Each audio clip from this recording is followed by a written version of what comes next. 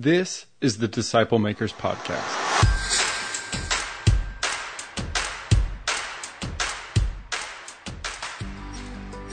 The following audio comes from the National Disciple Making Forum by discipleship.org. The theme was Disciple Maker, and Monte Starks from Life on Life Missional Discipleship hosted a track called How to Pursue and Disciple the Heart Like Jesus. Here's the track session from Life on Life Missional Discipleship. Let's begin this time. Before we go into drilling down, I want to jump back right to what we just finished. So we're going to have some little Q&A, but before that, specific questions are on the screen, and you can just raise your hand or whatever. What was most significant to you about discipling from the heart? And that could be from yesterday or today. Well, you're a young man. So, and absolutely, because, see, I think our theology's messed up. That's right. We have to realize that the Holy Spirit, as Bill Hull said yesterday, he actually quoted Michael Wilkins, which was my doctoral professor in discipleship. He actually said, Jesus is always discipling you, right? 1 Corinthians 3, 2 Corinthians 3 is true. We're being transformed in the image of Christ. Romans 8 is true. We're being conformed in the image of Jesus. Those things are happening, right?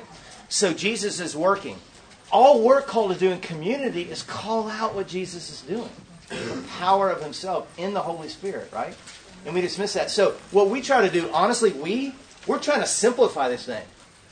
I mean, we've got thousands of more good questions. We've got different ways to go at. We're just trying to simplify to show you how simple it is to call out what God's already doing and to listen well. So thank you. Yes? I noticed 100%. He said he's being transformed just by listening. That the Holy Spirit's working in his heart by truly listening. And what's so amazing of that is, if you're right, he said, if I'm thinking about how I can correct him or fix him or teach him or tell him, I'm not really listening to the Holy Spirit at that time. Sometimes I probably could be. It's hard to maybe, but probably could be. But when you're listening to Him, the Holy Spirit starts touching you on brand new areas you didn't even think about, which He said last time, which is so true. So listening gives it time. So we talked about listening from the person and then listening from God as He's speaking to you about your own heart and how that God might be changing you or shifting gears. Awesome. I think there was one over here first. Let's talk back here. It takes the pressure off having to have the answer. Amen! Someone said it. I was waiting for someone to say, yes! All right, we're going to celebrate that one. This is not counseling. You don't have to have a degree for this stuff. Y'all learned it in like an hour. Woo! All right? So yeah, it takes the pressure off. You don't have to have the right answer, and you don't have to have a degree. You don't have to have anything. You could just ask a few questions, and then they own it in the choice. If they need, like Ryan said, advice afterward, you can give them thoughts, but you don't even have to do that. So, man, awesome. We'll pay you later, okay? Okay. Awesome. And hold on to those questions. I love to say this. Teaching is kind of what we've done up front. Teaching is me to tell you something about some kind of truth. That's teaching, okay? Coaching is asking powerful questions to usually a healthy person that wants to go in a certain direction, and you call them out. We actually have coaching certificates with ICF, which is the national coaching thing. So that's coaching. Mentoring, in its true definition, mentoring is taking someone somewhere where you have been over a certain topic. I've ridden a bike, I'm going to teach you. I know how to tie shoe, finances, whatever. I can mentor someone over just one topic. I'm talking about it in its root definition. Okay? Counseling is taking past pains and past wounds and then giving advice to them, to that person, to help them move forward. I'm giving you the first grade definitions, okay, of all this, all right? So you have teaching, coaching, counseling, mentoring. Yeah, we just went blank on one. What is discipling? Oh, thank you. It's all of them. What we're doing here is it's just a tool, a part of working out the Holy Spirit. It's probably more closely connected with coaching of anything of these. Okay? There was one right back here. Well, Oh, amen. Get it done. really, this has been beautiful. Yeah. Amen. This is not natural. Absolutely not. And it takes practice and help in order to even start to think about how to do it well. Yeah.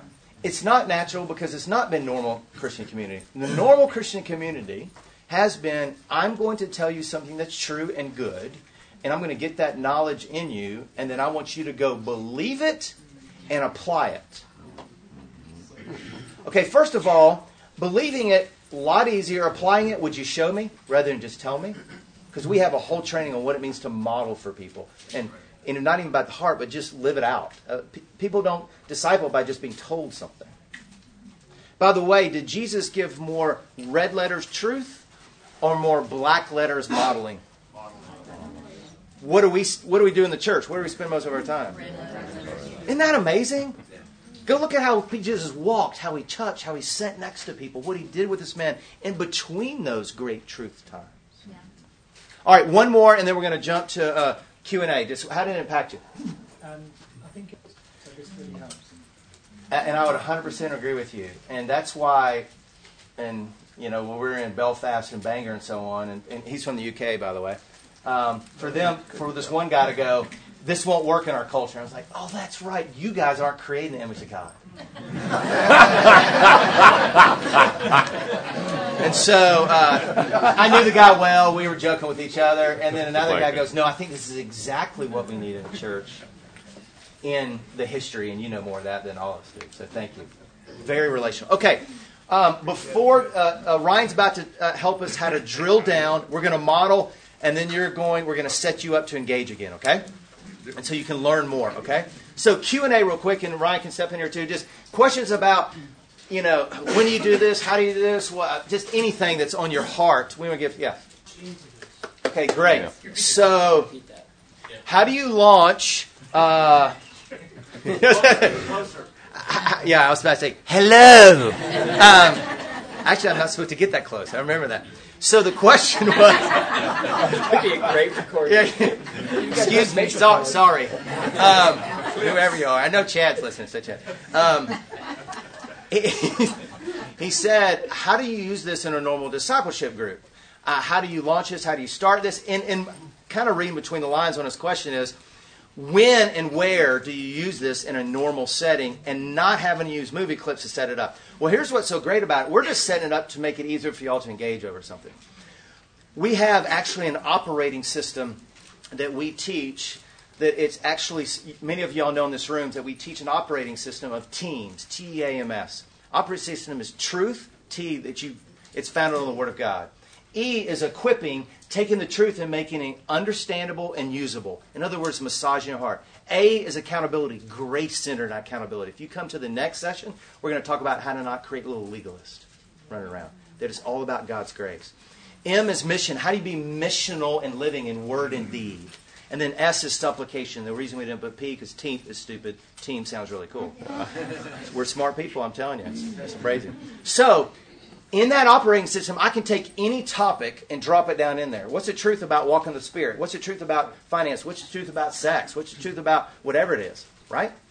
Well, in that operating system of walking life with people, when can I drop this in? Pursuing the heart.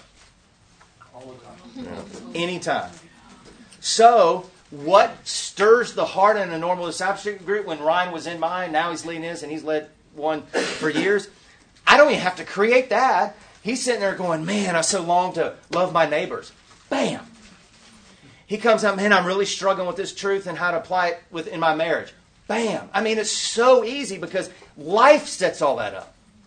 We're going to actually use, if we have time, we can use a passage at, actually we are, at the next section. We're going to actually give you a passage how to engage over the Word.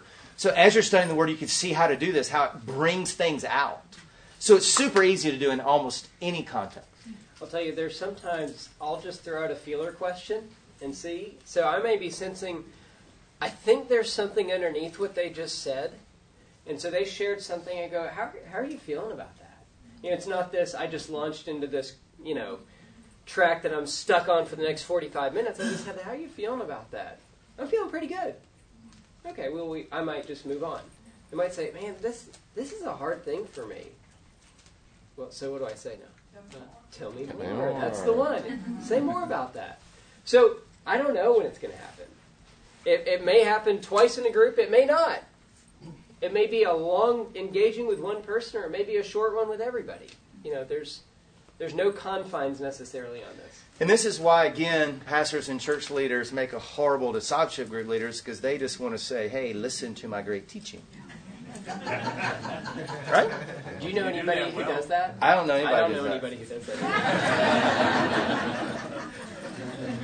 So, one more question, and then we're gonna. We want to talk about this.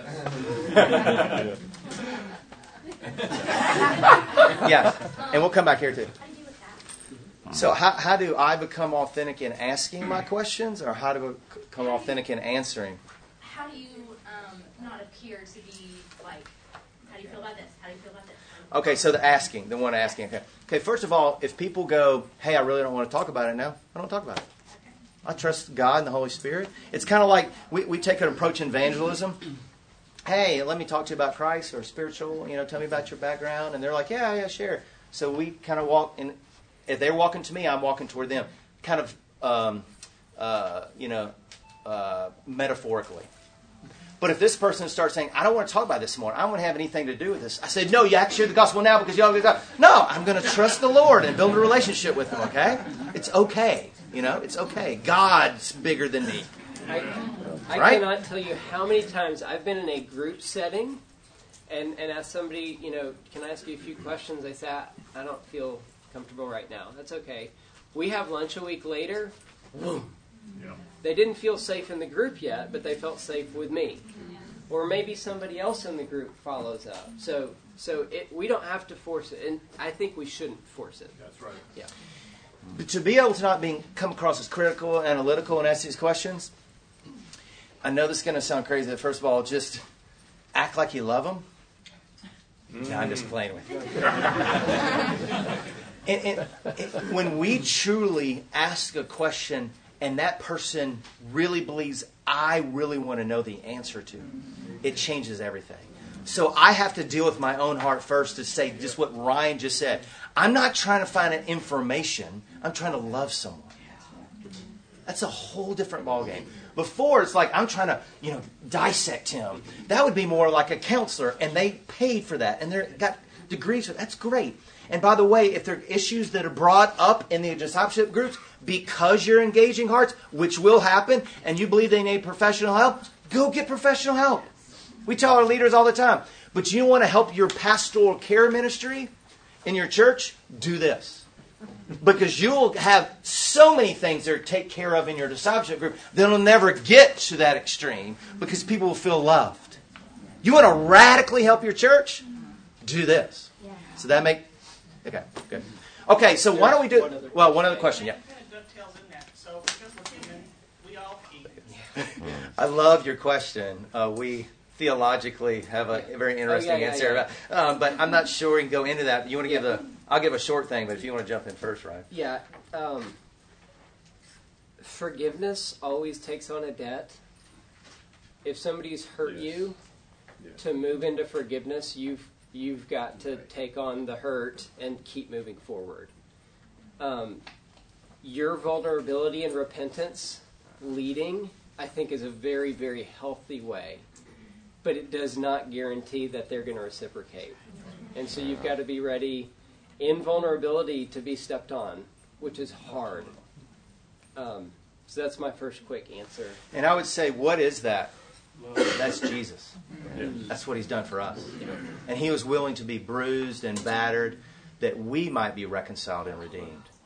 And so when we have to step out and get slapped again on a relationship it's already been broken, but to vulnerably do that in love and humility with a repentant, broken heart. And I wish we could have time to talk all about what true repentance is. and we do that, then we're living the gospel. We're actually living in Matthew when it says to leave the altar of worshiping and go reconciled. God said, leave worshiping me to go get reconciled. Wow! Communities, that's important. So I get counsel of how to do that and when to do that. We know why we should. So get counsel about all that. And if they're stiff-armed, hey, you've done your job and you trust and continue to pray for them. But you've taken that step in faith. And so that's why we always take that step in faith. And how they respond, I can't control that. So amen on that one. Okay? So Ryan's going to take us right now. We'll have more time with Q&A at the end. Ryan's going to take us right now of just how to drill down a little bit deeper into the desires. We're going to model, and then y'all going to engage one another. So if you've been here through all the sessions, you've seen us lay a foundation biblically for this, reflecting the image of God by engaging the whole heart. Then we gave some really, really simple questions, 4 questions to ask that can help us get there. And then the last one, I kind of broadened. We've got those 4 aspects of the heart. Here's some other ways you can ask those questions. Here are ways you can ask follow-up questions to get around each of those 4 aspects. So when we practice this next time, we're going to take the training wheels off a little bit. Give you a little more freedom, asking more than just those 4 questions. It's okay if you just do those 4. But you can start asking questions. Say more about that. You mentioned this emotion and this emotion. Which one of those is most significant to you right now? And then you can follow that trail. So, all of that said, I want to give you one more thing that if you don't practice any of those other things we did last session, practice this one. At least try it. It's drilling down to that desire level. Yesterday I talked about desires can be perverted. They can be distorted. They can be in the wrong priority. God has given us desires. The evil one can distort those desires. I talked about a desire for intimacy that is God-given, that is made for the human race to even continue. Yet it's so perverted and distorted so often. Yeah. People have a desire to be known, to be fully exposed and fully loved. Yet that is so distorted right now for so many people. I want to get not just to the desire that's a perverted desire, but I want to get to the root of that desire. What's the real desire that God gives you? And what are the lies that you've believed that's perverted that? So I want to get down to the core of that desire. So sometimes people may say a desire when you ask that question, and maybe if their real desire is here, they're saying something around here. It may be a good thing. Might ask another question, they may get down here, but I want to get to the base level. What is that heart desire that God has given them that they're really longing for in this situation? So, the simple question to get there, if you've seen us model, we've actually done it every single time, but we're going to do it again for you. We've asked the question, if you had this, what would that give you? If you had this, what would that do for you? I may ask that question 5 or 6 times in a row. How do I know when I've hit that base level? They're probably going to be a little repetitive. They might come back to that same desire again. How many times do I ask it? I don't know. Trust the Lord and listen well. What would that give you, or what would that do for you? All right, I just added those 2 very simple questions. When you engage in this next one, I want you to try to explore some of these extra questions. Still start with that structure, thinking, feeling, desires. And at the desire level, start asking some more questions to drill down deeper and learn what that desire really is at the base level. And then we can move to choices, because the choices have to spring out of the desires, not necessarily the feelings. They may line up, they may not. Not necessarily out of the thoughts. When we get to the desires, the initial choice somebody had may be a little different. So, we're going to model real quick for you what that could look like. And Monte, do you want to? You can ask me. I've got one. I'll ask you. All right. So, see you guys later. So, I asked you yesterday how you're doing. So, how you doing today? Yeah. A little more tired. My voice is a little less, but I'm good. This is exciting. I'm doing great. This is not me, Monte. Oh, I'm sorry. Okay. Well, no, just you were going to share a little bit more about your heart. So Yeah. So when we were doing one of these a few weeks ago, you did this with me, and I said I was going to paint the cabinets in my house, and so I am 98% done painting the cabinets for the house. And part of that was helping. I tried to build an island in the kitchen and finished. I put it in, and then we left town. And I got a text message this morning from my wife, and she had my daughter in a little seat on top of the island, and her coffee and a stool, and that was something that she had told me that she just wanted a place to sit and rest with a cup of coffee and her daughter in the kitchen. And seeing that picture was like, oh, she's got that now. It was so exciting for me. How'd that make you feel? Man, I felt a lot of joy when I saw that text this morning. Just like, I gave my wife something she'd been longing for. It's not like this deep soul thing. It's just something for her house that just gave her that joy. You mentioned joy, feelings. Any other feelings you have?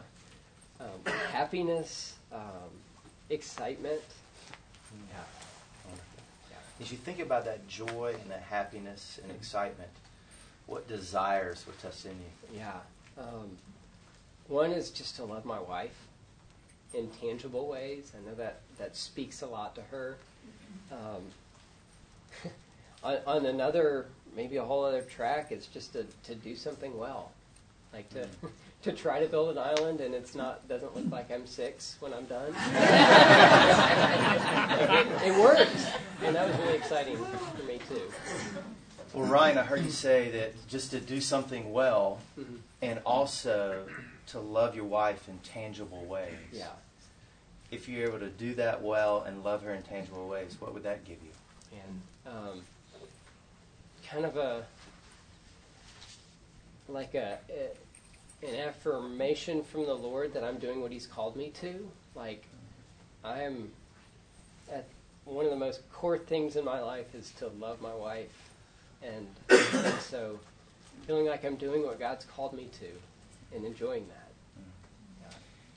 And as you're living in that enjoyment of doing what God's called you to do, and that affirmation from Him, what does that give you? In that area of my life, and that's past few weeks, that I'm being a faithful man of God in my home. Yeah. And as you're being a faithful man of God in your home, what does that do for you? Yeah. A lot of joy and excitement. A real sense that I'm loving my wife well. Yeah. Man, thank you. Yeah. As you think about that joy and excitement of loving her well, what choices would you like to make as you're going to see her the next few days and go back to the home? Yeah. Still a few finishing touches, and I don't want the stress of the work to lash out at her. So I want to be patient and loving and let her enjoy that. But also, I just want to be faithful to do things for her. I know she hears my words a lot, but I want her to see me loving her through my actions. Yeah. When I think about what you've done with the cabinets and the island, that's amazing. Are there other things on your heart now that you said, I want to do these things for her in her home, or just do things for her? Are there other choices you want to make? Yeah, the dishes. I would think that, like, the difference between her coming home with dishes in the sink and dishes, like, put in the dishwasher is tangible and real. And one big project is one big project, and I'm not going to do that again for a while. So the little consistent things I want to pay more attention to. Is it okay if I share with you from my heart? Yeah, absolutely. First of all, for you to say, I want to love her in tangible ways, inspires me. Because it's not this fantasy land that you practically want to love her in ways that she feels love, she experiences love, she grasps love coming from you. And so it just inspires me to just kind of slow down a little bit and say, how can I love my wife, my children, others in tangible ways where they feel loved? So that gives me great hope, but just that inspiration, that energy, that motivation. And And so thank you for sharing that. Yeah, absolutely. As you're saying those things, it's it's something I want to do, but I know it's a struggle. But saying it out loud and hearing you encourage me kind of puts the weight on in a really helpful way. So thank you. Man. You know, when I'm thinking about that, Ryan, before we, just the last word is, we talked about that 2 Corinthians a minute ago, from glory to glory, and that word wait means glory, and that you want to experience that glory with her. So that's awesome, brother. Yeah, thank you. Thank you, man. Love you. So before we set you up, we turned to our big discipleship group. How did you experience that? Don't tell me the questions. Don't look at me. How did he impact you sharing his heart? And look at him and tell him how he impacted you. Don't give him counsel, how to love her and what to do next. How did he impact you as you heard from his heart? Yeah. I was just talking to my brother Harold about that this morning, that same issue. That how when I get home from work, I kind of been lazy around the house. And it's really been taking a toll on my wife. And I struggle with a great deal like you do. I mean, you know, I'm a home improvement guy. Last thing I want to do is come home and fix the house. But it really has inspired me, especially after I was talking to him about the same thing, my struggle this morning with her. And I see how I put those dishes away in the dishwasher when she comes home, because she works on her feet for 12 hours a day most of the time. And it's not fair for her to be doing all the laundry and doing everything. And it's almost like she's raising another kid, but she didn't really sign up to do that. So I'm trying to really be intentional on, like last week I did a couple loads of laundry. You know, and my wife and I, we only been a year, so it's kind of hard to adjust. I'm still adjusting to all that. But she really encouraging me to get home, because I really want to get home now. You don't want to miss your last pressure wash the house. Maybe pressure wash the house, do some dishes, cook some dinner or something. Glad. Great. Thank you. So, appreciate it. I think it was the Holy Spirit over there. Oh, yeah? I thought I saw a hand. Yeah. Okay, I'm going to let me set this thing up and we'll go. Okay, so you can engage anybody. It doesn't matter. You can stay in this room. You can go out in the hallway. We're going to watch. If you can go, it's toward the end. You know that, and it's blacked out screen. And so we're going to watch this one more clip, and you're going to engage each other over how God could use you. So. This clip is 13 and a half minutes long. We got some popcorn coming in a second. And you're going to engage each other, and we're going to have the questions up there, and we're also going to remind you just what would that give you? What would that do for you? What would that give you? So all I did was take his words, so he felt loved and heard, and say, well, if you had blank, what would that give you? And it really got down to a great affirmation from the Lord. Did you hear that? That was awesome. So we're gonna jump into that. You got it? All right. So I'm going to set up the clip. This is my favorite movie of all time. I told yesterday that I watched in the movie theater with a friend of mine. At the end, it's scrolling, which you're going to see the end of the clip. It's scrolling, and I am bawling uncontrollably, and he's just putting his hand on my back. And we were there for 20 minutes. I went home that night. My wife and I have been married a little over a year and a half. I said, if you want to know your husband's heart, come with me tomorrow night. We're going to watch this movie. Went back to the movie theater. I knew it was coming, right? I'm losing it, bawling uncontrollably for over 20 minutes. Again, the ladies came in. They're cleaning up the movie theater. Please get out, sir. We have to clean it. Next people are coming in.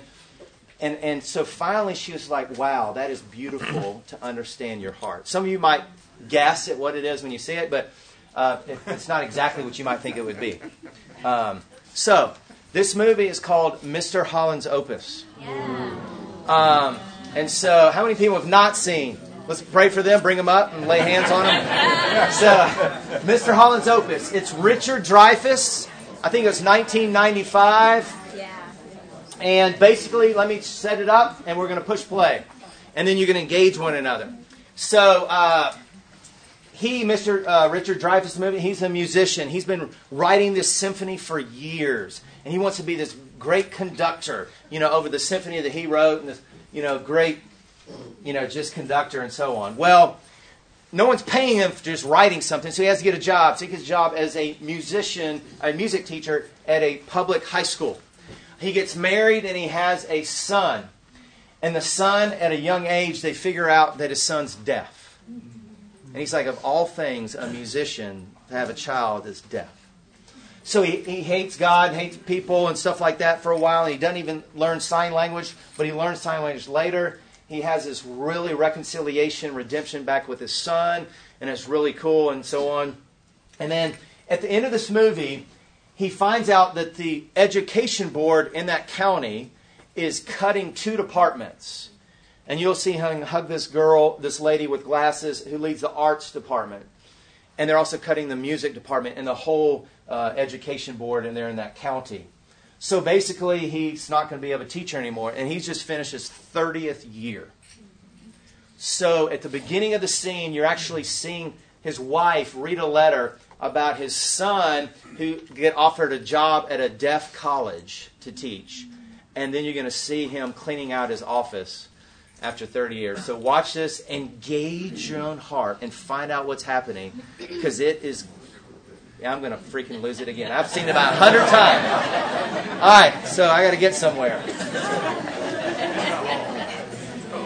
flattering offer has been made to me to teach at a university for the deaf in Washington, D.C.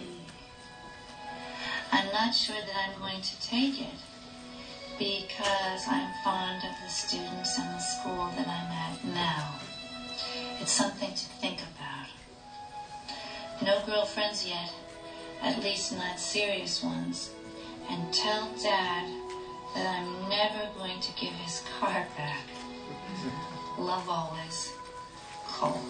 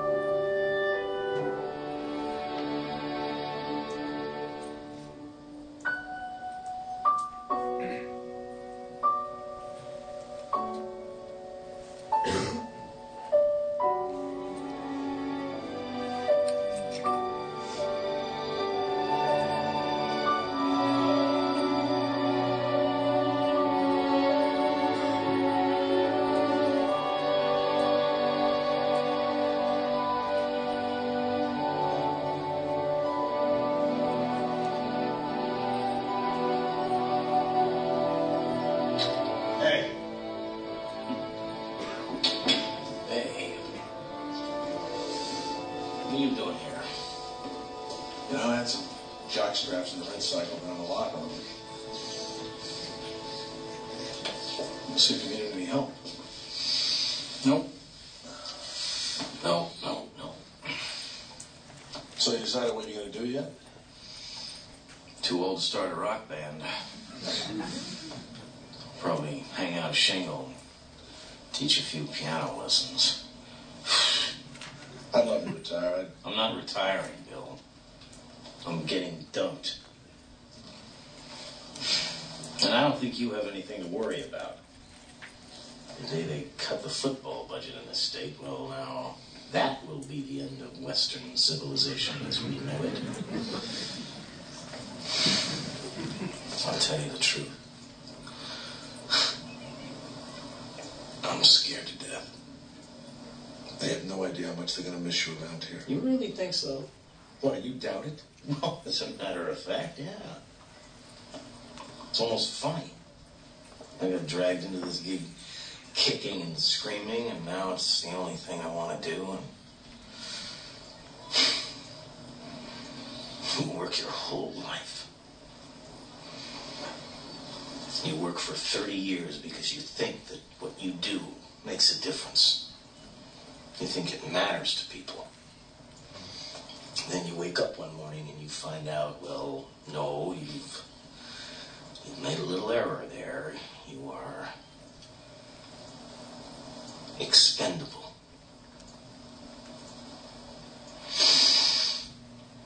Oh, God. I should be laughing. You sure you don't need any help?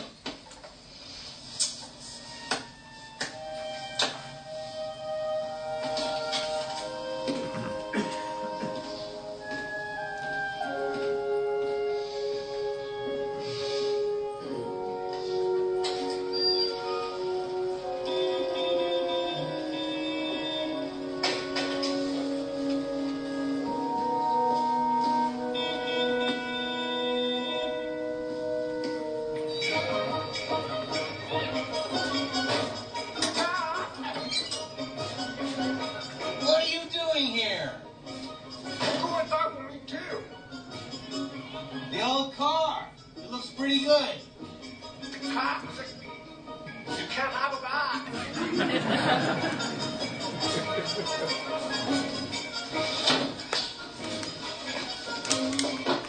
No.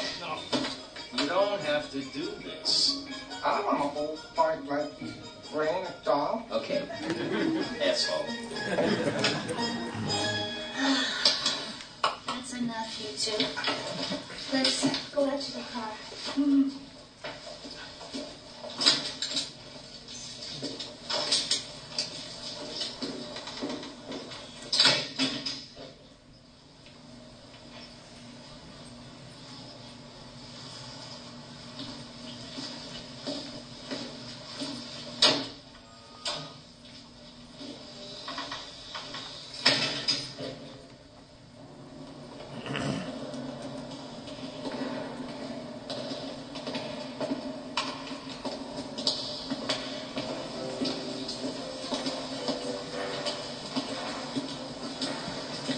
Now, what is that?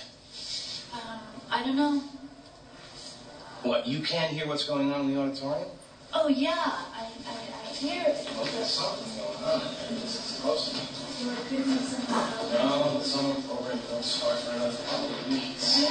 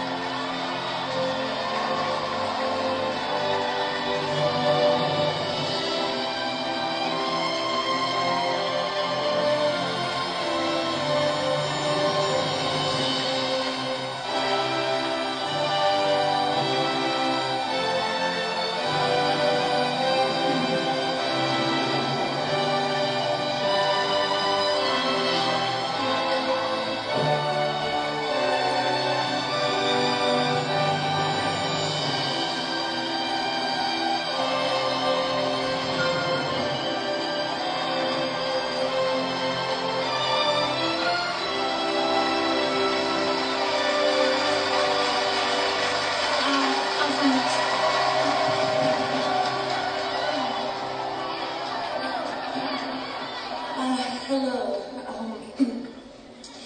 Our master of ceremonies seems to be a little late, so I guess it's up to me to begin. When word first got out that the music program was cut, and about about the retirement of my husband. Well, I have never seen such a response from the community. Oh, looks like my watch is fast. Ladies and gentlemen, may I present our governor and Kennedy High School alumnus, the most honorable Gertrude Lang.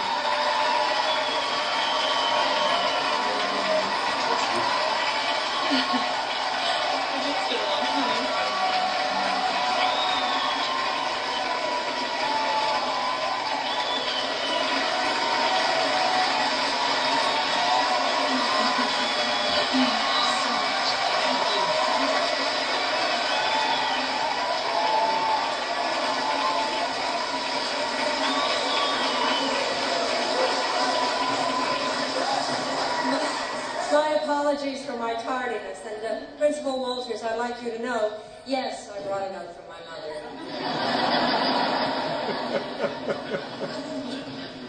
Mr. Holland had a profound influence on my life, on a lot of lives, I know. And yet I get the feeling that he considers a great part of his own life misspent. Rumor had it he was always working on this symphony of his, and this was going to make him famous, rich, probably both. But Mr. Holland isn't rich, and he isn't famous, at least not outside of our little town. So it might be easy for him to think himself a failure. And he would be wrong. Because I think he's achieved a success far beyond riches and fame. Look around you. There is not a life in this room that you have not touched. And each one of us is a better person because of you. We are your symphony, Mr. Holland. We are the melodies and the notes of your opus. And we are the music of your life.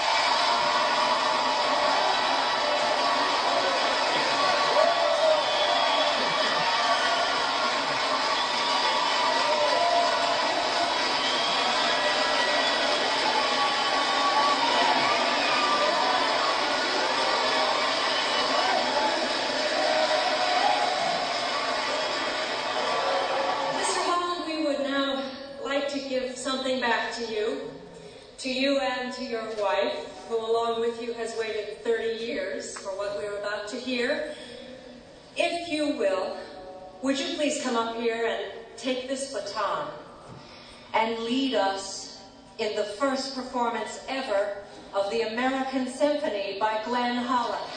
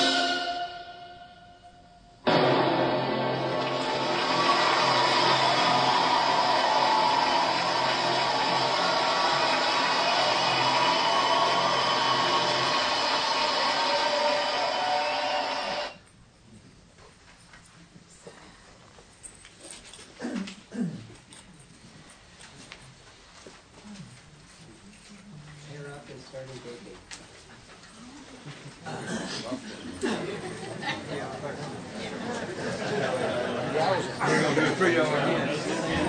Want to engage, that'll be great, but we have to make sure we shut this thing down at 11. You're more than welcome to engage. There's no law on that. You can continue. I think it's at 12:30 is the next session. Okay, and here we're going to do what? 12:30. Yes, lunch is on us.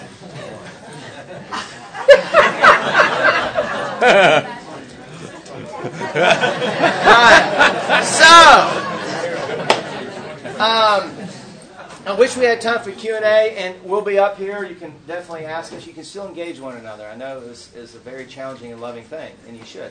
And carry on the conversations, even if it's somebody you just met. Amen? We have time for maybe one or two questions or one or two thoughts. I have a thought, maybe you could... For every one time I engage a person on this, I engage my own heart 5 times. And the reason why is because I'm not talking about it all the time, you know. And stuff hit me in a meeting. Stuff hits me at church. Stuff hits me whatever. And I'm like, with extreme anger or extreme joy, whatever it is, right? I'm like, okay, what's going on here? Am I believing the perverter? And knowing that my heart, and there, again, we have to be careful theologically how we do that Jeremiah passage and looking at the lostness of the Israelites. But we're filled in the power of the Spirit, talking about that Romans 7. But we still believe the lies of the evil one, right? So I got to go, okay, I got to deal with that. But also, what is being touched that the Holy Spirit's doing? So yes, without a doubt, I actually deal with this more with my own heart than I deal with other people's hearts, because it's mine. I'm living with it. You know, I'm listening to something, I see something, I experience something, or I just start beating myself up over my lack of faith or disobedience. And I'm like, hold on a second. That's from the evil one. I have the full righteousness of Christ. I've been covered in Christ's blood. God sees me as he sees his son, Jesus. So I need to live in that gospel. So what am I distorting his beautiful desire? Or what is really being touched there and I need to live out of? So absolutely, brother, I love that you brought that up. Again, I wish we had more hours and hours to discuss this, but absolutely, deal with your own heart. It's a beautiful way to understand how you're created in God's image. So you've got guys and girls or whatever in your discipleship group, so when something comes up, they know pretty much they're going to get these 4 questions? You know, we get better at it, and like Ryan said, you could tweak them, but absolutely. But here's the thing. For those people here for the first time, don't go practice on your spouse if they're not here. Please don't. I'm telling you, I've had major counseling come to me and go, I had a woman come to me and said, I've been married to him for 22 years. I've been asking for him to share his heart, and now he's doing it. I hate him for it. I hate him because I have 22 years of wounds. I got 22 years of anger. I got 20 years of frustration. So don't just go start dumping, okay? Get practice on yourself and practice on your friends first. But your discipleship group is you teach them. You walk through with them. You experience this with them. But what we do is we do this the first month or two of new guys in our group, and they're in. And so just to live that out and to do that, and you'll be so shocked how they'll start just living it and not even thinking about it. But if my kids or my spouse know, and a discipleship group, so tell me a little bit more about that. And they're like, oh, here it comes. You still have to answer the question. Yeah. And you know what? They want to share their heart. Yeah. They don't want to go, I don't want to be heard. Yeah. Now, at that moment, like Ryan said, I'm not ready right now. Well, that's fine. I never press. So, man, yes, absolutely. They know it's coming. And they want it, by the way. Mm. And feel free if you got to go, because I know the time was. Yes.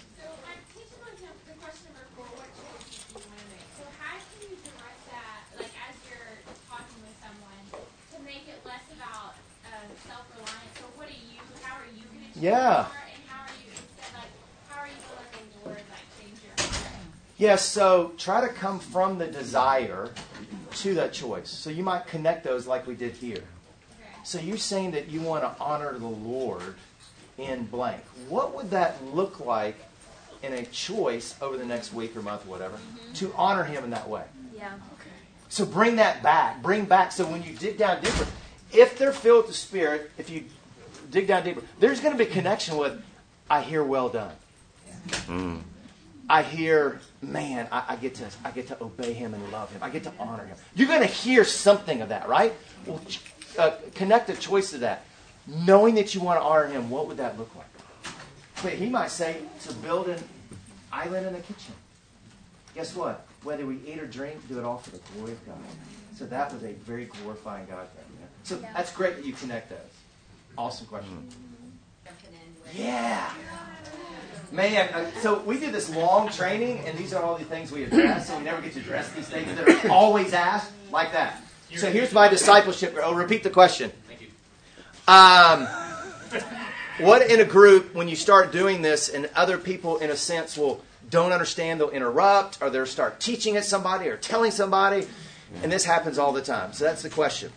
What we do at the beginning when we're first teaching, so let's say this is my discipleship group right there, and I start engaging this person, and I haven't taught them everything yet, or taught them none or a little bit. I will say, as I'm engaging this person, I want you guys just to listen. Because I know what you're going to do. You're going to start telling him what to do. Don't do that. Just listen for a second. So I literally set it up that way. And it's my discipleship group, so we love each other and we're encouraging. We're walking through life. So I'll engage, and then I'll turn and ask them the $1 million question that we ask you guys over and over. How'd you experience that? How did that impact you? And if they start in my discipleship group going, well, your choice was good, but what you really should do, and I go, no. And I literally will interrupt them. Don't. Because I love them. I'm not shutting them down, but I love them. In a group like this, there was twice that Ryan and I almost shut 2 people in the room down because they were starting to teach and tell. And I'm like, ugh, we're like, So, in your discipleship group, you can do that. You can just help them learn and grow that way. So this happened like 4 weeks ago in my group. Somebody shared something really significant. And I said, can we time out real quick? Before anybody says anything, he just laid something really important down. How do we deal with it? And so it wasn't like I was teaching them this whole thing. The moment happened, and I just said, okay, Lord, I think we've got to take this moment and say, what do we do when somebody puts something significant in front of us? And so I started explaining some of this in that moment. But there are plenty of other times where somebody will start talking. I'll say, time out real quick. We haven't talked about this yet, but there's something really valuable about listening before we give our opinion. So let's listen for a second. Just kind of soft ways to get them used to it. And then that's a cue to me, like, okay, I've got to bring up this conversation now. That's a great question, though. Again, I bring it up first month or two with new guys in my group, whether they're all new or one's multiplied out, I've added one or whatever it may be. That's up to God's sovereignty. But I bring them in very first semester, first month or two, so they can start living it out. And I'll just say walk through the questions, and I'll get them to do it with one another as part of, again, this is a tool as in discipleship. It actually is a big tool. It's not the only tool. We teach all kind of other stuff. One of the best tools we teach is how do you live a life of repentance, and we give a tool to how do you literally daily do that, because we need to. Anybody know the first thesis that Martin Luther of the 95 nailed? What number 1 was? Oh, come on, people. There was a big Reformation. Number 1 of the 95 in paraphrased, the Christian life is one of repentance. Y'all got to know how to live a life of repentance, not just for salvation, but for sanctification and what that looks like. And we have a whole teaching on that. So we actually, I got to shut up now. I'm just curious, real quick, Dave. Yeah, fantastic question. I've got people coming for Thanksgiving that are non-Christians in my family, and I do this all the time. They have no idea. But just spread it out or be careful of how you say it, but just, hey, how's work going? Man, that's great. Man, I'm really struggling with my next door neighbors or my marriage or whatever. Say, man, how does that make you feel? They actually feel very honored. They don't know what I'm doing, but they feel very honored. If they don't want to answer, don't push. Again, move this toward and this away thing. But absolutely is a great way for them to feel loved. Great question. This is a tool to help us listen. And if somebody feels listened to, they feel loved. So absolutely. Cool. We should shut down. Okay. Yes. I have a question on that. This all is really I'm kind of analytical. This has been very helpful to me. When I get down to that, what choices do you want to make? I have a little concern right there. And y'all did very well, but I was wondering if Ryan gave you a response, like, for example, the evangelism one. He said, you know, I can't get into doors, but if I attached a bullhorn to my van, right, and I spoke through it loud enough that right, it would go louder than the TV, would get into their homes, and they would hear the Word of God. I think that's what God wants me to do. Right, and he actually did that last year, and that's why he had that. No, but let me even go back even farther. If a person tells you, you know what my deep longing is? Is to make the most money I can so I can be famous. All right, what do you do with that? Well, at that moment is, I'm glad they shared it. Like, don't start poo-pooing on just because they shared their heart, and it's something that you now can know their heart. We're talking about a child over here. And I love my children because they'll just say anything, right? Well, I'm not looking for the correct theological answer. This is different about pursuing it. What if Jesus got every theological answer correct? Think about that. He got the worst answers, and especially from his own men. So you will get bad answers. You will get sinful answers. You will get all kind of stuff. That is when afterward you could step in. There's two ways to do that. Again, you pursue their heart. If they actually say stuff that sin, point them to the cross and hopefully point them to repentance. You can't make them, but say, hey, listen, what do you think the Lord thinks about that? And if they go, well, I'm not quite sure, then you can show them some scripture of sin. Or, well, that's probably not right. Therefore, what are your choices are going to be now that it's not right? Okay? If they tell you something that you think is absolutely not good, with the bullhorn or whatever it may be, you would say, okay, let me ask you a few questions about that. How do you think that would impact your neighbors as far as relationally going farther with it? The Word of God is living and active. Yeah, and out of a bullhorn. Yeah, exactly. And then I would probably afterward say, hey, that might not be the wisest thing to do. And I would give them examples why. I might show them examples why. But that is after. Again. So yes, if their choices are ridiculous or crazy or whatever, I'm going to love them. I'm going to encourage them. But I'm not going to tell them beforehand what they should do.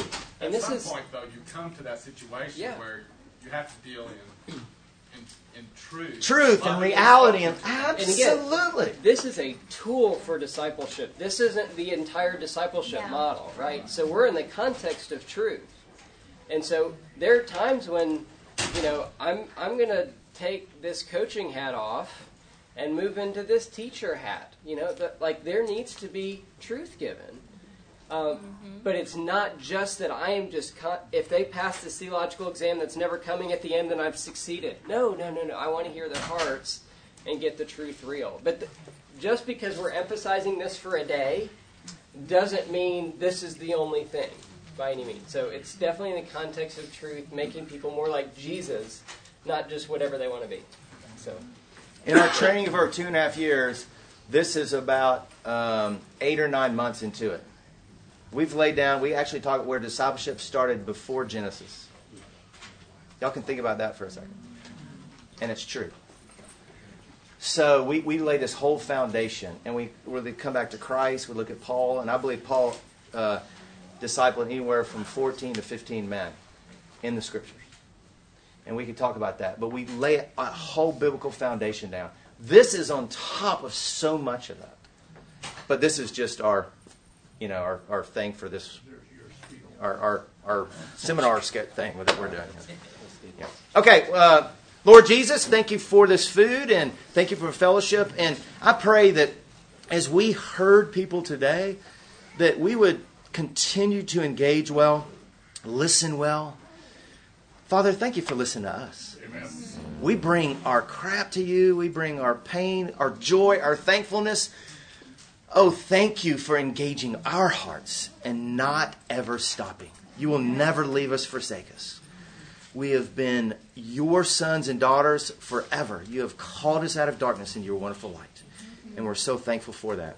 So, Father, help us continue these conversations even for the next 15 or 20 minutes and love well. We pray in Jesus' name. You've been listening to the Disciple Makers podcast. That message was from Life on Life Missional Discipleship's track called How to Pursue and Disciple the Heart Like Jesus. from the National Disciple Making Forum. You'll find dozens of other great discipleship resources like this podcast at discipleship.org. May the Lord bless you as you seek to grow as a disciple maker.